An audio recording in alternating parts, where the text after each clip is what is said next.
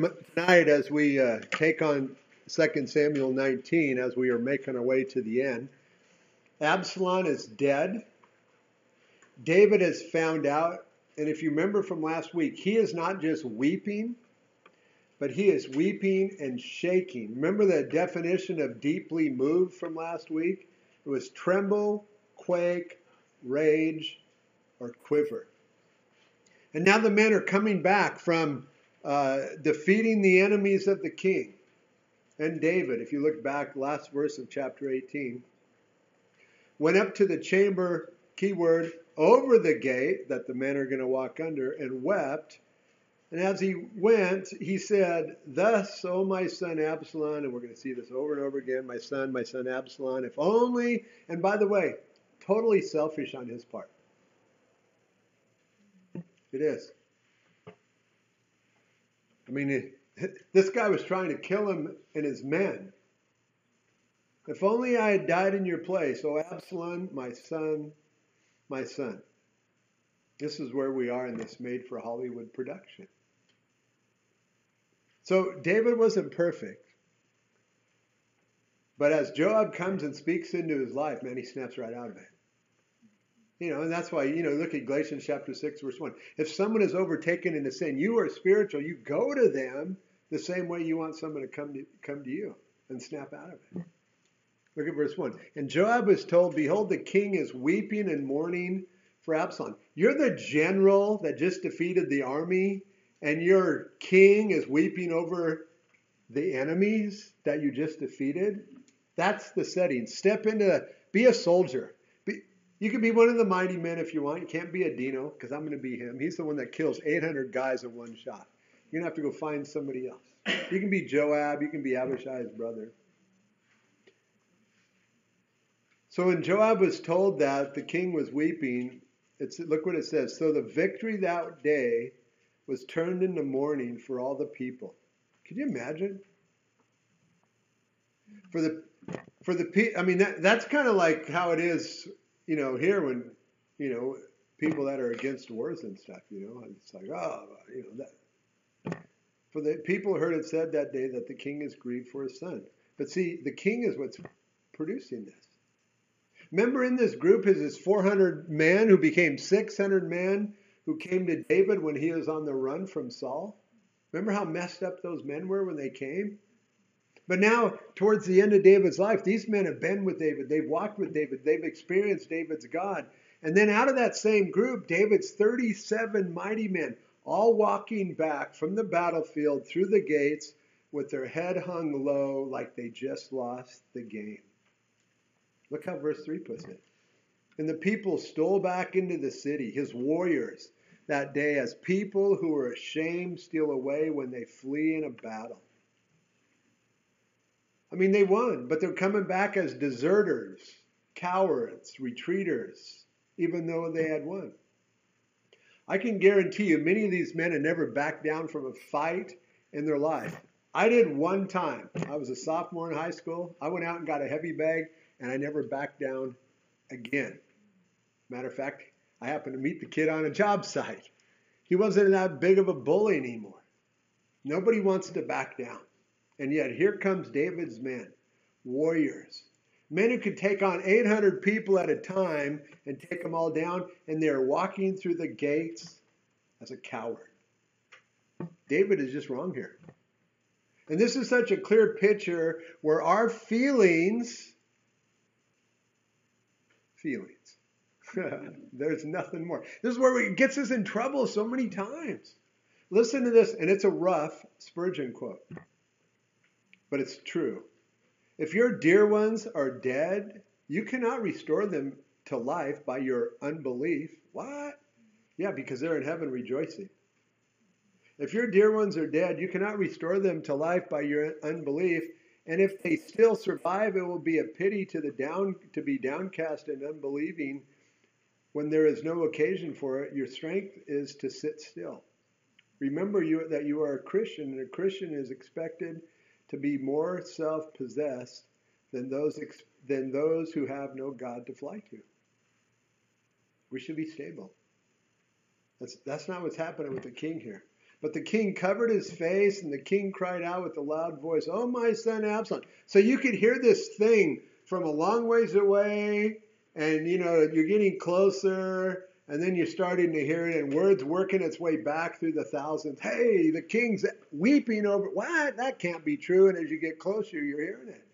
And he's doing it here. Oh, my son Absalom, oh, Absalom, my son, my son. Then Joab came into the house to the king, rightly so, I add, and said, "Today you have disgraced all of your servants who today have saved your life, the lives of your sons and your daughters, the lives of your wives and the lives of your concubines, and that you love your enemies and hate your friends.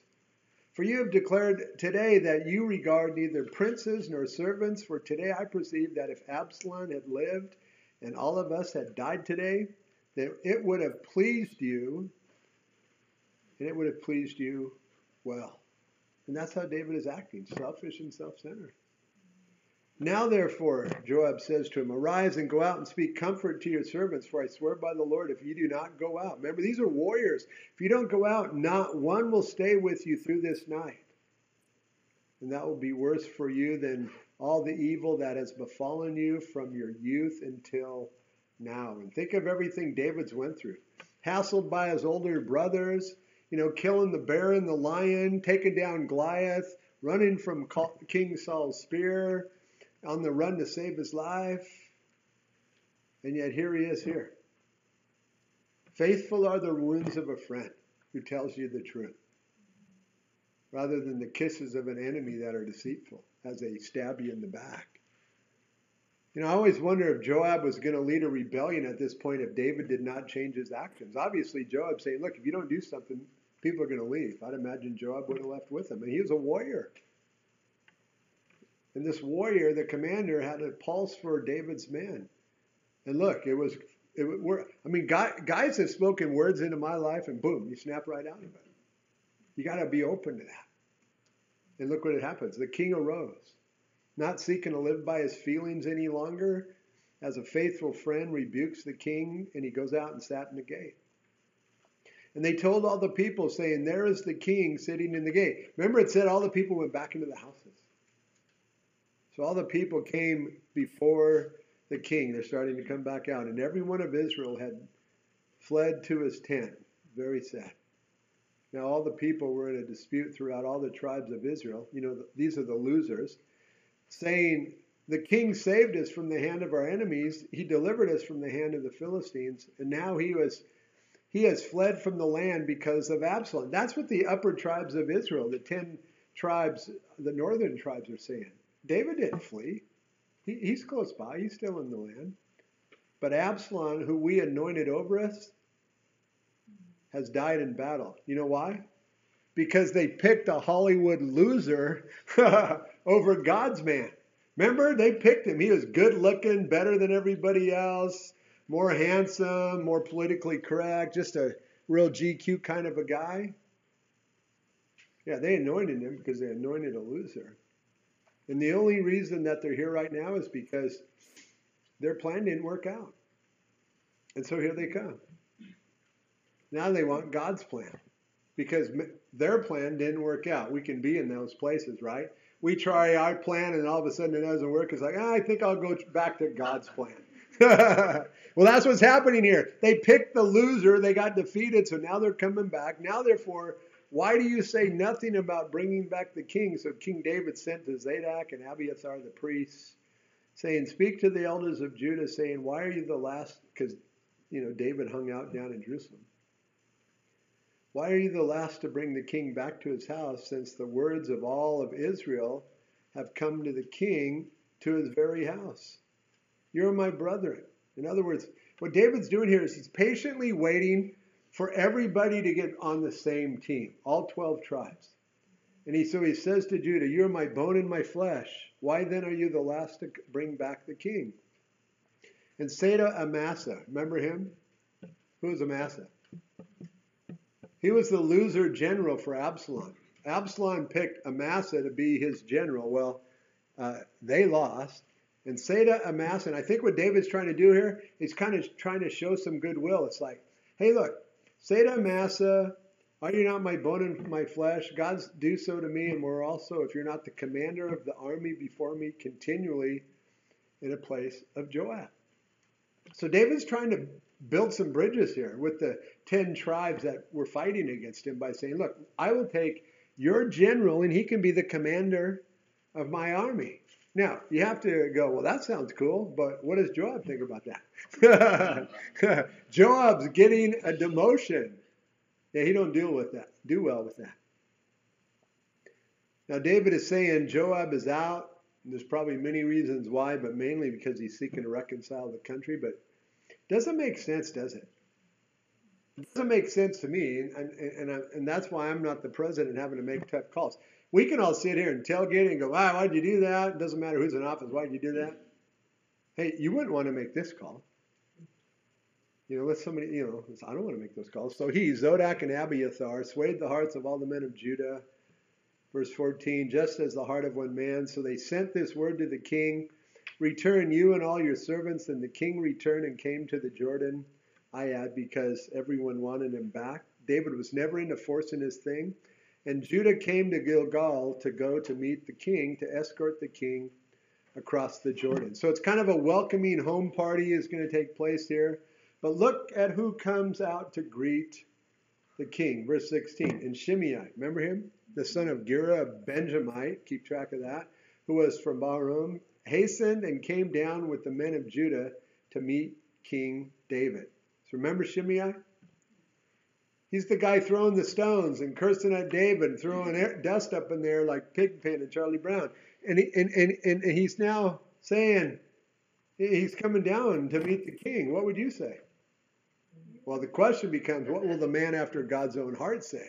Because that's what we got to say. There were 1,000 men of Benjamin with him. Okay, remember, he's of a tribe of Benjamin. So he's got 1,000 of his own warriors with him. And Ziba, the servant of the house of Saul, that's Benjamin as well, and his 15 sons and his 20 servants with him.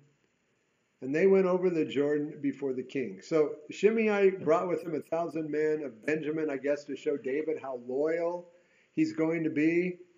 And he brings with him, from my opinion, a snake named Ziba, whose name means statue. Oh, don't we know someone else who was a Benjamite who built a statue? Saul did. Verse 18. Then a ferry boat went across to carry over the king's household and to do what he thought was good. Now, there are some great lessons we can learn from someone who really messed up. You messed up, the Bible says you need to repent and seek forgiveness. A lot of times people don't even know what repent is. I'll tell you what it's not. It's not crying and then just continuing on your way. But his approach to life, as he really fully surrenders and repents here, look, we can learn from this. Now, Shimei, the son of Gera, remember the guy that was cursing David, throwing rocks, and fell down before the king when he had come across the Jordan. So he's showing an extreme sign of humility here. He's acknowledging David's rule. Then he said to the king, do not let my lord impute iniquity to me, or remember what wrong your servant did on the day that my lord the king left Jerusalem, that the king should take it to heart. I mean, he's literally emptying himself of himself, and he's pleading for mercy from the one who's in charge, from the one who has authority, or from the one he has wronged. For I, your servant, I know that I have sinned, as he takes complete ownership of his sin. He's not blaming somebody else. That seems to be the easy thing. Well, I did it, but no, none of that. This is like the same thing the man after God's own heart did. I have sinned against God. That's what he's doing here. I know I have sinned, as he takes complete ownership. Therefore, here I am, the first to come today of all the house of Joseph, to go down to meet my Lord the King, as he puts his repentance into gear here by some actions. If my repentance is real, there has to be some actions that are godly. So humility, pleading for mercy, owning your sin, and now doing something about it is a great picture of what we read in the New Testament, where Jesus uses the word repent 20 times out of the 24 verses in the New Testament. It's a great picture here. Remember, Old Testament pictures is the New Testament theology. We read about the theology in the New Testament. We can see it being played out in the Old Testament. This is a great look at what repentance looks like. But Abishai, the son of Zeruiah, answered and said, shall not Shimei be put to death for this, because he cursed the Lord's anointed? At first glance, he seems like the older brother in the parable of the prodigal, right? It's like, you never did anything good for me, Dad. That guy's a loser. And certainly the law said, you shall not revile God nor curse a ruler of your people. You know, Abishai is the same guy that went with David down into Saul's camp the second time. Listen to this, 1 Samuel 26:9. And David said to Abishai, do not destroy him, for who can stretch out his hand against the Lord's anointed and be guiltless? Well, Shimei did. He stretched out his hand against the Lord's anointed. So Shimei might have conflicting things here. Wait a second, David, when we were down in Saul's camp, you said, who can raise his hand against the Lord's anointed and be guiltless? But this little weasel raised his hand against you. But see, he's missing his approach to David as he takes this low road of repentance. But David said, verse 22, what have I to do with you, you sons of Zeruiah? It's an interesting statement. Hold that thought for a few minutes. That you should be adversaries to me today. Shall any man be put to death in Israel? Or shall any man be put to death today in Israel? For do I not know that today I'm king over Israel? Interesting, isn't it? Maybe David is realizing that he has been shown mercy by God again and again, and rather than not offering mercy like he didn't do to Absalom a few years ago, maybe he's learning and realizing, I'm going to offer mercy to this guy. Therefore the king said to Shimei, verse 23, you shall not die. Now, if you've read ahead, I'm going to say this. You shall not die today by my hand if you read ahead. Because David's not going to kill him. And the king swore to him, I'm not going to kill you. Of course, I have a son coming. And he's not going to kill you either, because he's going to hold my promise. However, he's going to set something before you, and if you break it, he's going to tell you you're going to die. Okay, so you go looking for it, you'll find it. Now, Mephibosheth, the son of Saul, came down to meet the king. Okay, remember Mephibosheth? Lame in his feet. Ziba said Mephibosheth stayed behind because he wanted to become king. Total lie. Total lie. And we're going to see a good picture why it was. Now, Mephibosheth, the son of Saul, came down to meet the king, and he had not cared for his feet. What does that mean? Yeah, what else? No pedicure, nor trimmed his mustache, no barbershops, nor washed his clothes. He was looking a little rough and probably a lot stinky from the day the king departed until the day he returned in peace. So do you see what presidents and judges must go through? I mean, here comes another mess. Someone has to try and sort it out and figure out what's right and what's wrong. I'm glad that's not me. Last week, Mephibosheth's servant Ziba came and threw Mephibosheth under the bus and said, hey, he's trying to take over. Totally bogus, though, I believe. And so here comes Mephibosheth. In other words, here comes the other side of the story. Because there's always his side, her side, and the truth. It's always that way. That way I don't do any marital anything without both sides there. Because it's always tainted and slanted. Verse 25. So it was when he had come to Jerusalem to meet the king, that the king said to him, why did you not go with me, Mephibosheth? David, he's lame, he can't walk. And he answered, my lord, O king, my servant deceived me. That would be the servant Ziba, my opinion, the snake. For your servant said, so Ziba said, I will saddle a donkey for myself, that I may ride on it and go to the king, because your servant is lame. Okay? Ziba said, I'm going to saddle a donkey for you, Mephibosheth. So he goes out, Ziba goes out, at least according to Mephibosheth, he goes out and saddles the donkey, but then he takes off. And he slandered your servant to my lord the king, but my lord the king is like the angel of God. Therefore, do what is good in your eyes. For all my father's house were but dead men before the Lord the king is like, For all my father's house were but dead men before my lord the king, yet you set your servant among those who eat at your own table. Therefore, and this is Mephibosheth's take on life, because life is not about me. That's what he's telling David. Therefore, it's not about me. It's about my king, and it's about what my king wants. Therefore, what right have I still to cry out any more to the king? So the king said to him, why do you speak any more of your matters? I have said, you and Ziba divide the land.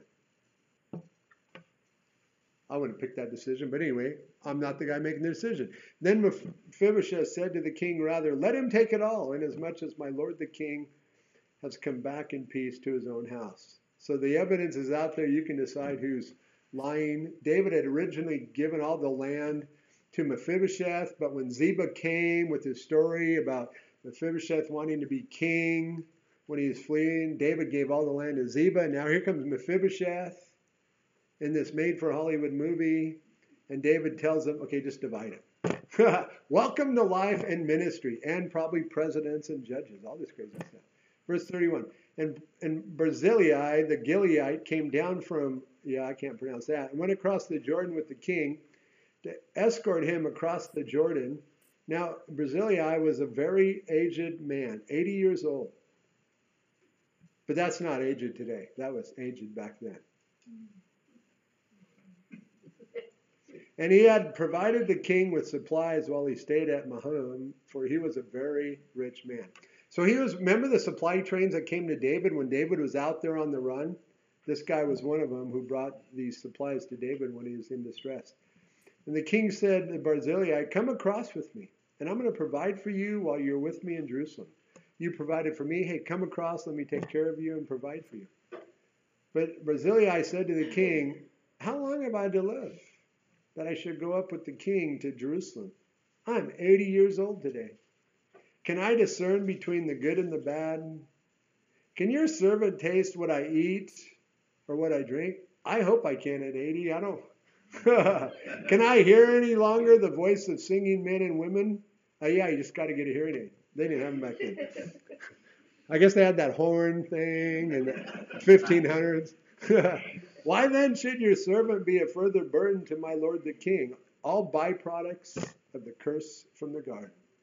Can't hear, can't taste, can't decide.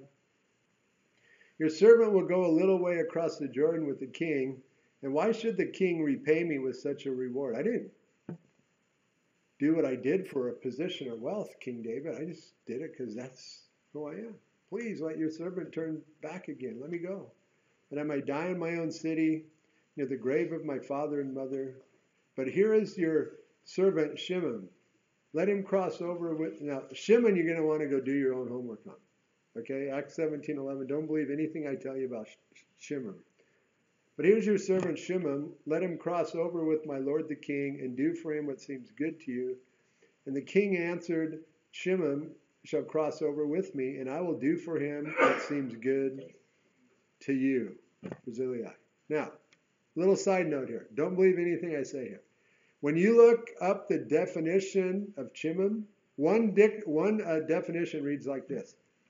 Apparently David bestowed on him a possession in Bethlehem on which in later times an inn was standing. That's how it reads. Now, could it be that there was a feeding trough close by? I have no idea. Certainly a question worth asking Shimon when you get to heaven. Hey, so did you really have an inn in your town that was in Bethlehem? And did anybody special stay in your barn, in your cave?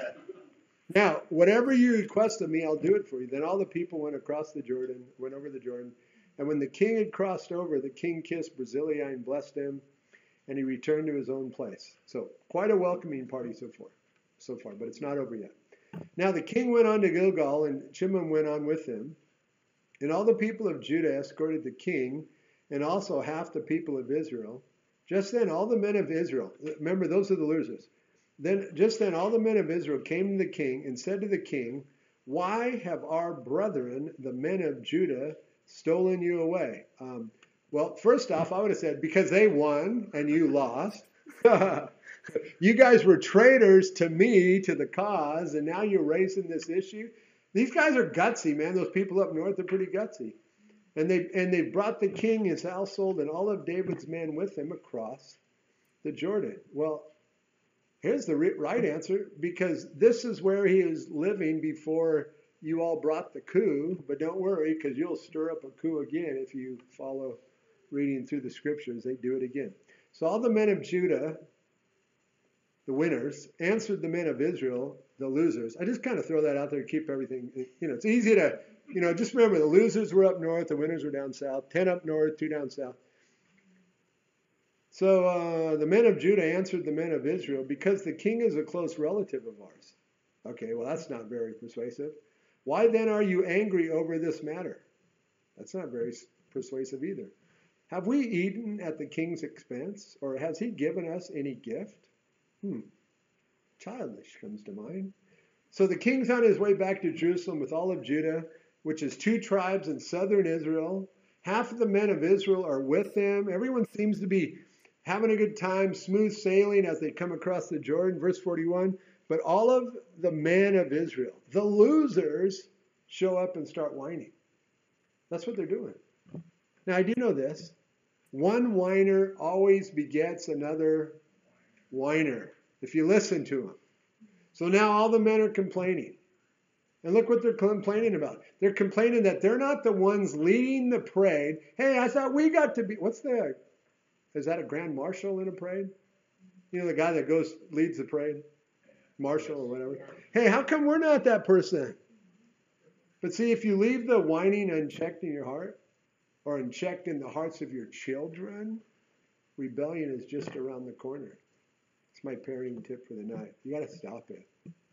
They're focused on the wrong things. You got to address it. And the men of Israel answered the men of Judah and said, we have 10 shares in the king. Yeah, but you're losers. Therefore, we also have more right to David than you. Why then do you despise us?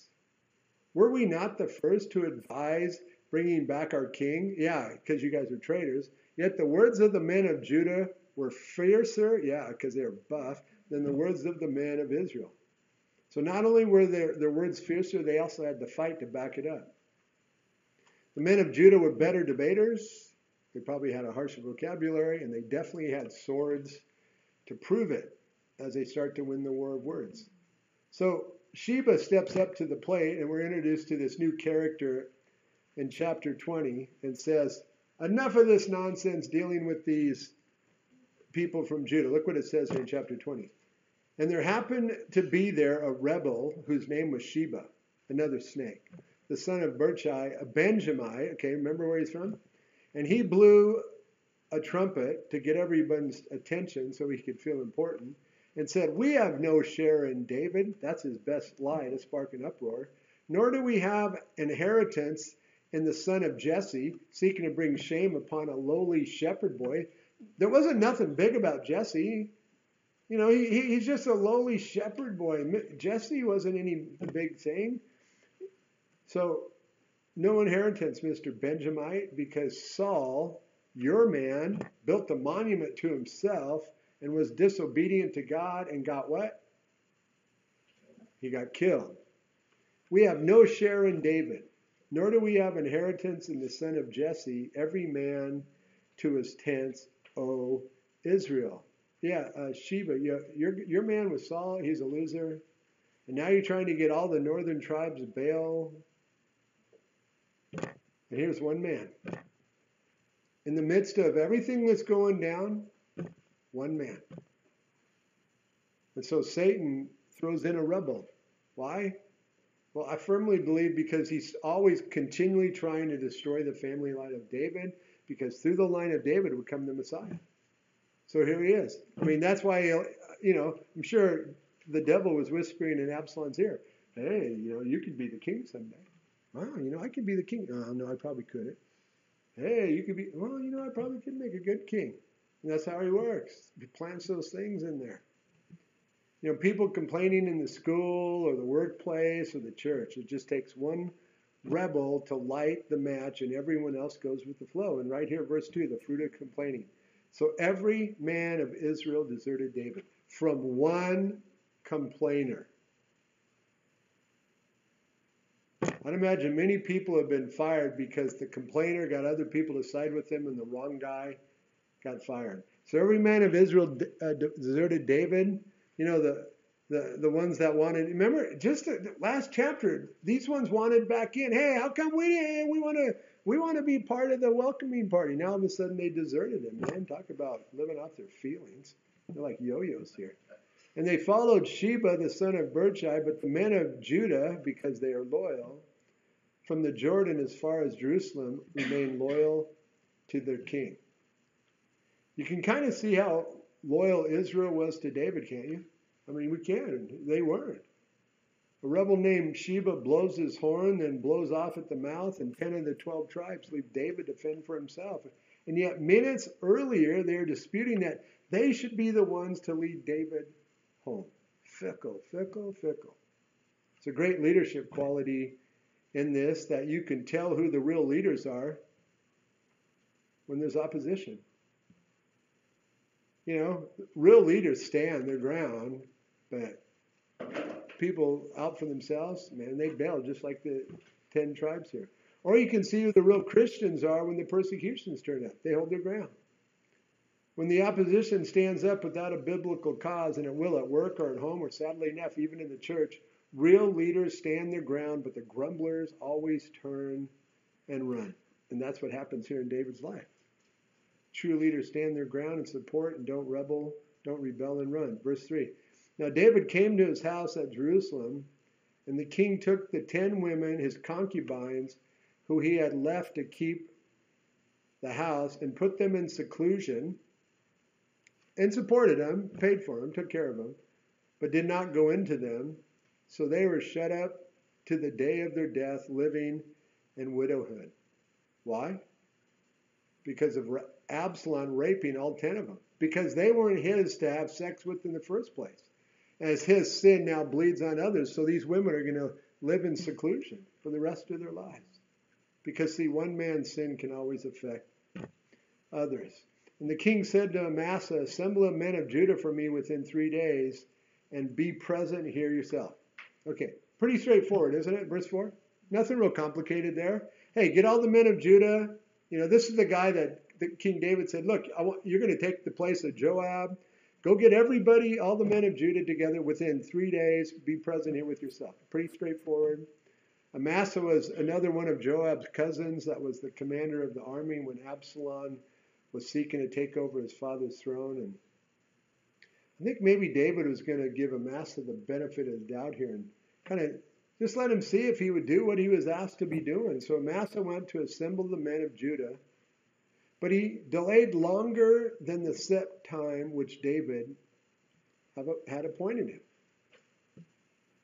So what should he have done if it was taking longer than 3 days? A good leader checks in with his boss often. You do. So whether or not the people of Judah didn't want to follow Amasa, or Amasa didn't place much urgency on the king's request, we don't really know. But he should have checked in. Because watch what happens. Verse 6. And David said to Abishai, the man that wanted to take down Shimei, just remember he wanted to take him down, and David said, no, we're going to show mercy on him. So David said to Abishai, now Sheba, the son of Birchai, will do us more harm than Absalom. Take your Lord's servants and pursue him, lest he find for himself fortified cities and escape us. Seeing that Amasa did not come back when he was supposed to, David calls up Abishai. But this is such an interesting choice for David to look to, seeing it seems like he had just rebuked him back in chapter 19. So Abishai's approach might have been wrong or lacking grace and mercy, but I believe in my heart he was totally loyal to the king, and when the king needed something done, he knew who he could call upon. And so faithfulness is a great quality in good leaders, even if they're a little rough around the edges. You start something, you see it through. You're dependable, working in the vineyard without complaining. So Joab's men with the Cherethites, the Pelethites, and all the mighty men, the entire SEAL team strike force are going out, went out after him. And they went out of Jerusalem to pursue Sheba, the son of Birchai. When they were at the large stone, which is in Gibeon, Amasa came before them. I think he wants to be part of the team. Now Joab was dressed in battle armor. Yeah, because they're going out to take out Sheba.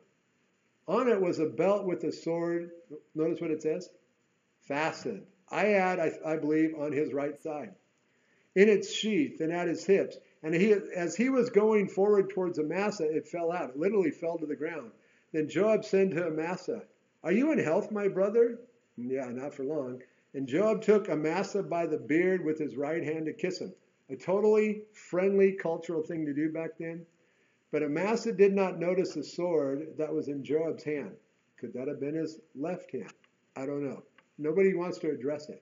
And he struck him, but everyone addressed it, it fell to the ground. And so he could be dragging it. I don't know. I think it fell to the ground. Doesn't really matter. What matters is Joab takes out innocent blood again. And he struck him with it in the stomach, and his entrails, also known as his guts, poured out on the ground. And he did not strike him again, thus he died, well, eventually. Then Joab and Abishai, his brother, pursued Sheba, the son of Birchai. Meanwhile, one of Joab's men stood near Amasa and said, "Whoever favors Joab and whoever is for David, follow Joab." In other words, who are you loyal to? But it should have been follow Abishai, because he's the one that David told, "Hey, get out there and be in charge." Verse 12. But Amasa wallowed in his blood in the middle of the highway, so he wasn't quite dead. And when the men saw that all the people stood still, he moved Amasa we don't know who that he is, he moved Amasa from the highway to the field and threw a garment over him. When he saw that everyone who came up upon him halted, they're slowing up the battle plan.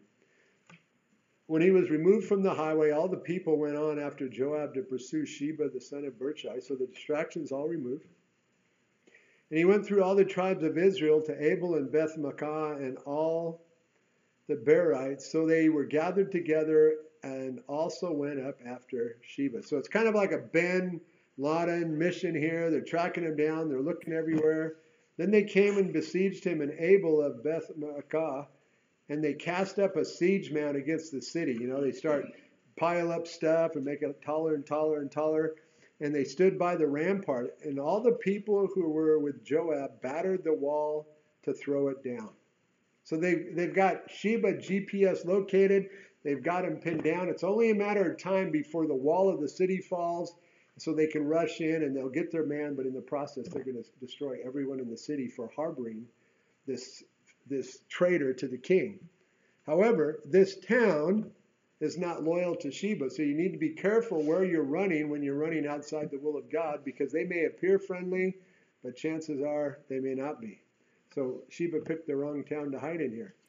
Then a wise woman cried out from the city. Doesn't sound like she's on a wall or anything. "Hear, hear, please say to Joab." So, here's some woman, "Hear, hear, say to Joab." And so it's working its way back.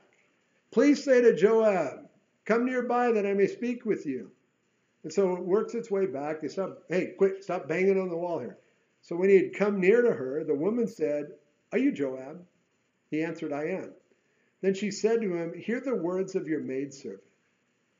I mean, as we go through this whole made for Hollywood movie, you got to really step into this whole thing, And so, here you got a woman on one side of the wall, and you got Joab, the commander. No doubt he's sweating, in there trying to knock the wall down just like everybody else.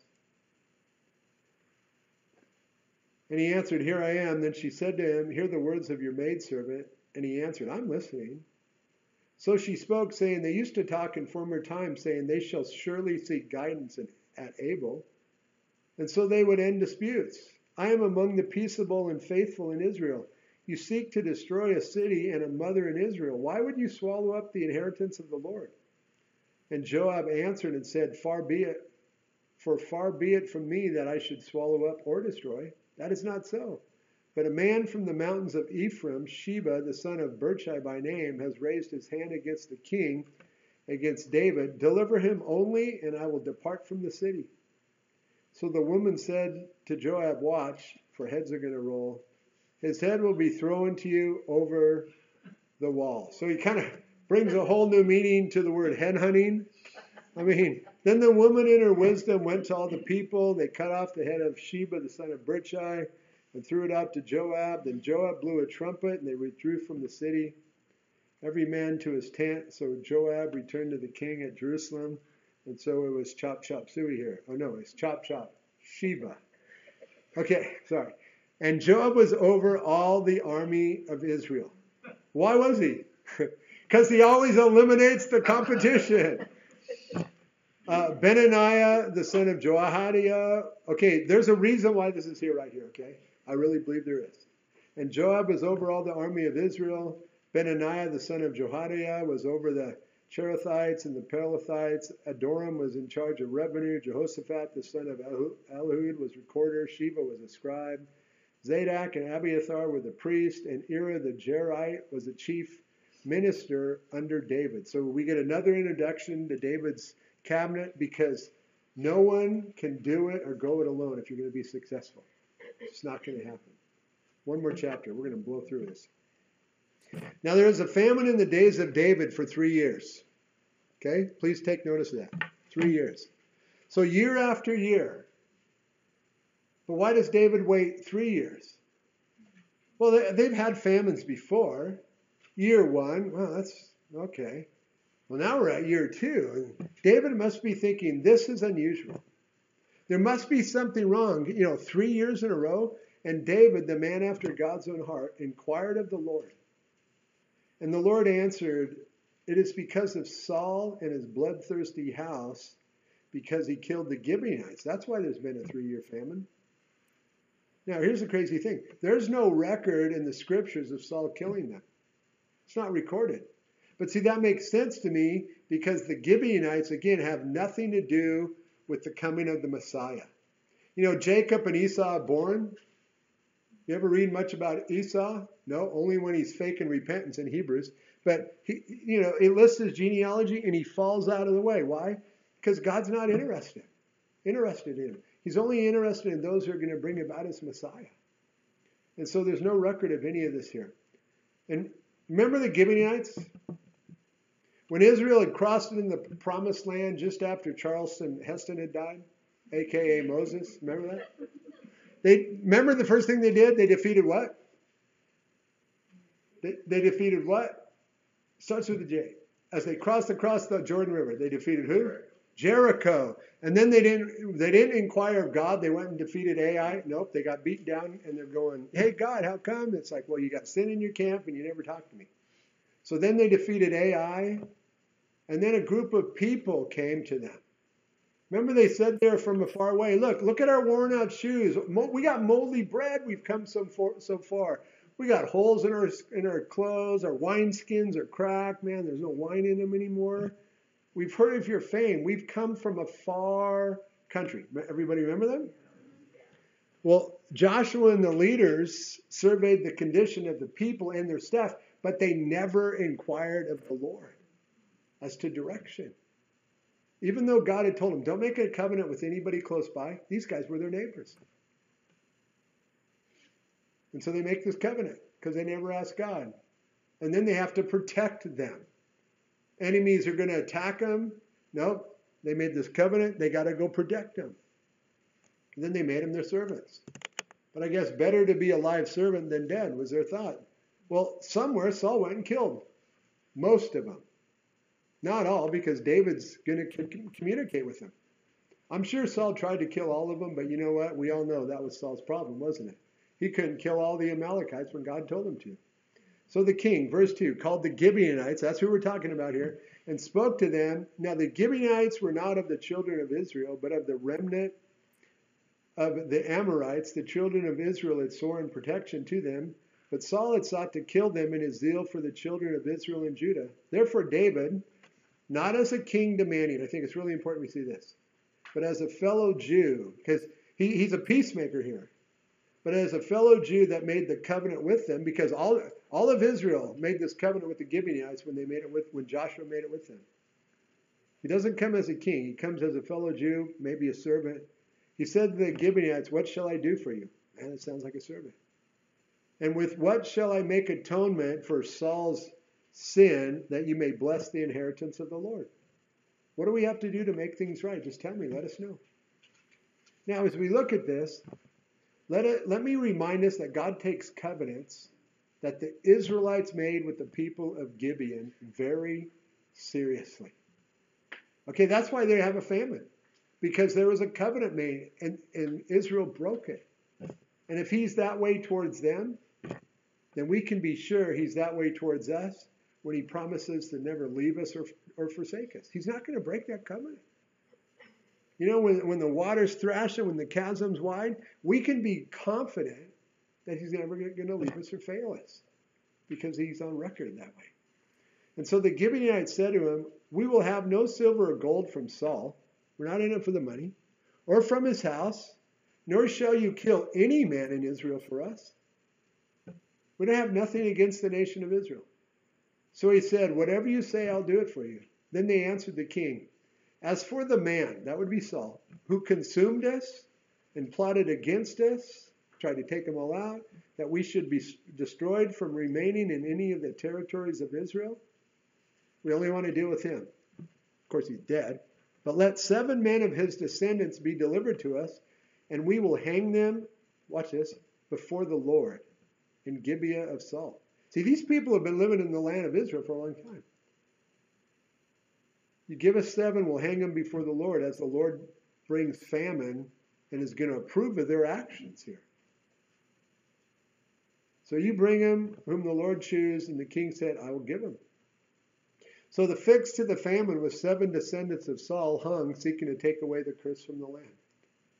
Verse 7, but the king spared Mephibosheth, the son of Jonathan, the son of Saul, because of the Lord's oath that he made between them. I mean, if he would have delivered up Mephibosheth, he would have broke a covenant to keep a covenant. So there's a lot of wisdom there between David and Jonathan, the son of Saul. So the king took Armoni and Mephibosheth.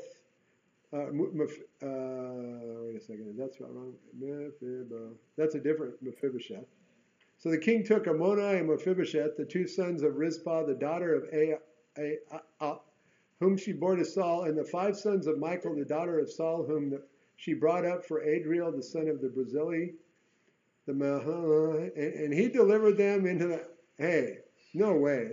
My tongues don't even work like that. In the hands of the Gibeonites, and they hanged them on the hill before the Lord as an act of judgment to satisfy the blood that Saul had spilled on the ground. You know, as we go through the book of Revelation, God's going to turn the fresh water into blood because of all the blood that this world has shed in shedding innocent people. You think about all the babies that are aborted. 50 million in America. Who knows how many bazillion across the world. And then innocent people dying. And Christians. But God's going to give them, hey, look, this is what you did. I'm going to give it back to you. And so Saul did this. God's giving it back to him. And so they put him to death in the days of the harvest, in the final days, in the beginning of barley harvest. The barley harvest always took place first, usually around first part of April, sometimes the end of March during the rainy season. Now Rizpah, the daughter of Aiah, who has a couple of children hanging here, took sackcloth and spread it up for herself on the rock from the beginning of harvest until the later rains poured on them from heaven, signaling to us an end of the famine. And she did not allow the birds of the air to rest on them by day, nor the beasts of the field by night. So these bodies are hanging up there, and they're just rotting away, slowly decaying. And she watched over these bodies for months. But, you know, it's a mom for you. And David was told what Rizpah, the daughter of Aiah, the concubine of Saul, had done. Then David, as we let the word of God speak for himself, the king did this.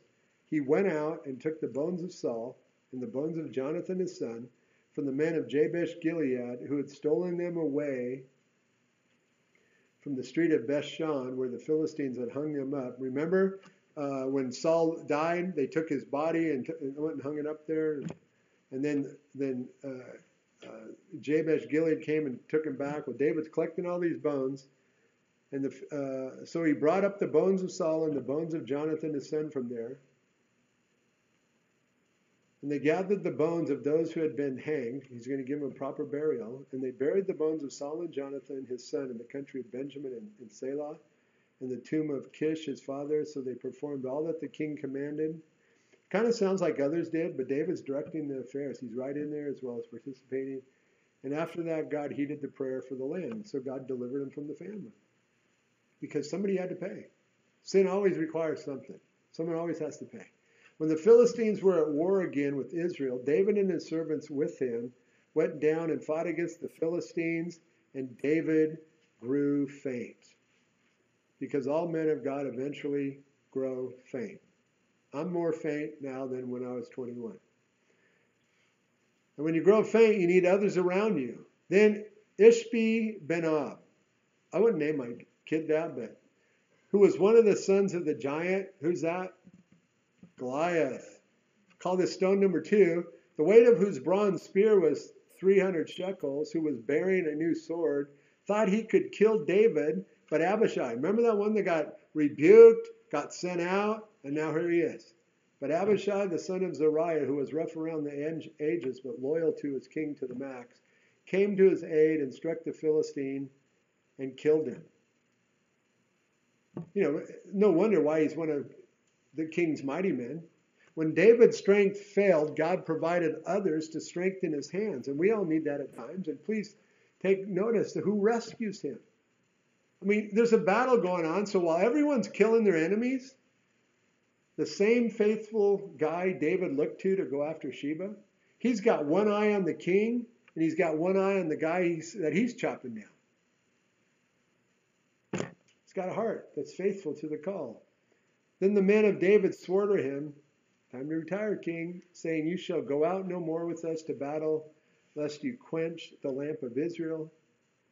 David, you're too old to go out and fight. It's time for you to hang up the sword. But God wants all of us to know, and this is really critical from verse 18 down. God wants all of us to know that when David hung up the sword, he left the nation in a really great shape. Look what it says here. Now it happened afterward, when David hung up the sword. There was again a battle with the Philistines at Gob, so he's no longer leading the battle. Remember every time David didn't lead the battle, what happened?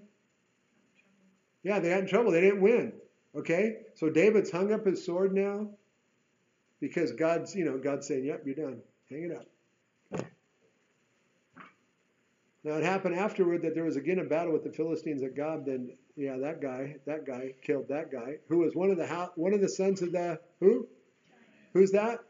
Goliath. Call that stone number 3. Again, there was war at Gob with the Philistines, where Helahan, the son of that guy, the Bethlehemite, killed the brother of Goliath, the Gittite, the shaft of whose spear was like a weaver's beam. Call that stone number 4. Yet again there was war at Gath, where there was a man of great stature who had 6 fingers on each hand, 6 toes on each foot. He had 24 digits in numbers. And he also was born to the who? Goliath, stone number 5. So when he had defied Israel, Jonathan, the son of Shimeah, David's brother, killed him. These 4 were born to the giant in Gath and fell by the hand of David and by the hand of his servants. David took out the dad. His servants took out the sons. Interesting, isn't it? David poured his life into these men, and these men are now taking it forward, and they took out his sons. Remember when David goes to take on Goliath, how many stones does he take? He takes 5. The Bible's very clear. It doesn't say he reached down and gets a pocket full. It says he takes 5. So could it be that David thought that when he killed Goliath that his 4 sons were going to charge him? I don't know, but I'll tell you what. It's one of those questions I'm going to ask David when I get to heaven. Hey, why 5? Why not 6? Well, because there was only 4 sons. Father, we are thankful that you show us pictures of the goodness of who you are for us and all that you desire to do as we walk with you because of what your Son did for us on the cross. And so, Lord, we're thankful, Lord, that someone had to pay for our sin. And we're thankful that it was Jesus who suffered and died in our place, that we could have a relationship with you based on somebody else's actions. Lord, thank you for calling us as your children, for adopting us into your family, for loving us. And so, Lord, help us to be like David and just be able to rest in you. Yeah, we're going to make mistakes.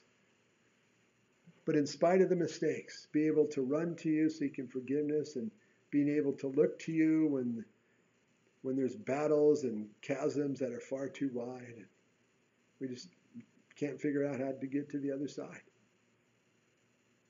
Lord, help us to use the relationship that you've offered to us when we turn to you and allow Jesus to be the Lord of our life. Lord, help us to use that and put it into practice.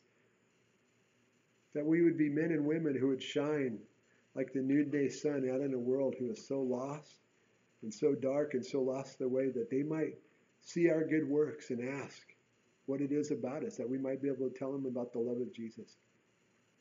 So Lord, bless and accomplish your purposes in us and through us. And we ask all these things in Jesus' name.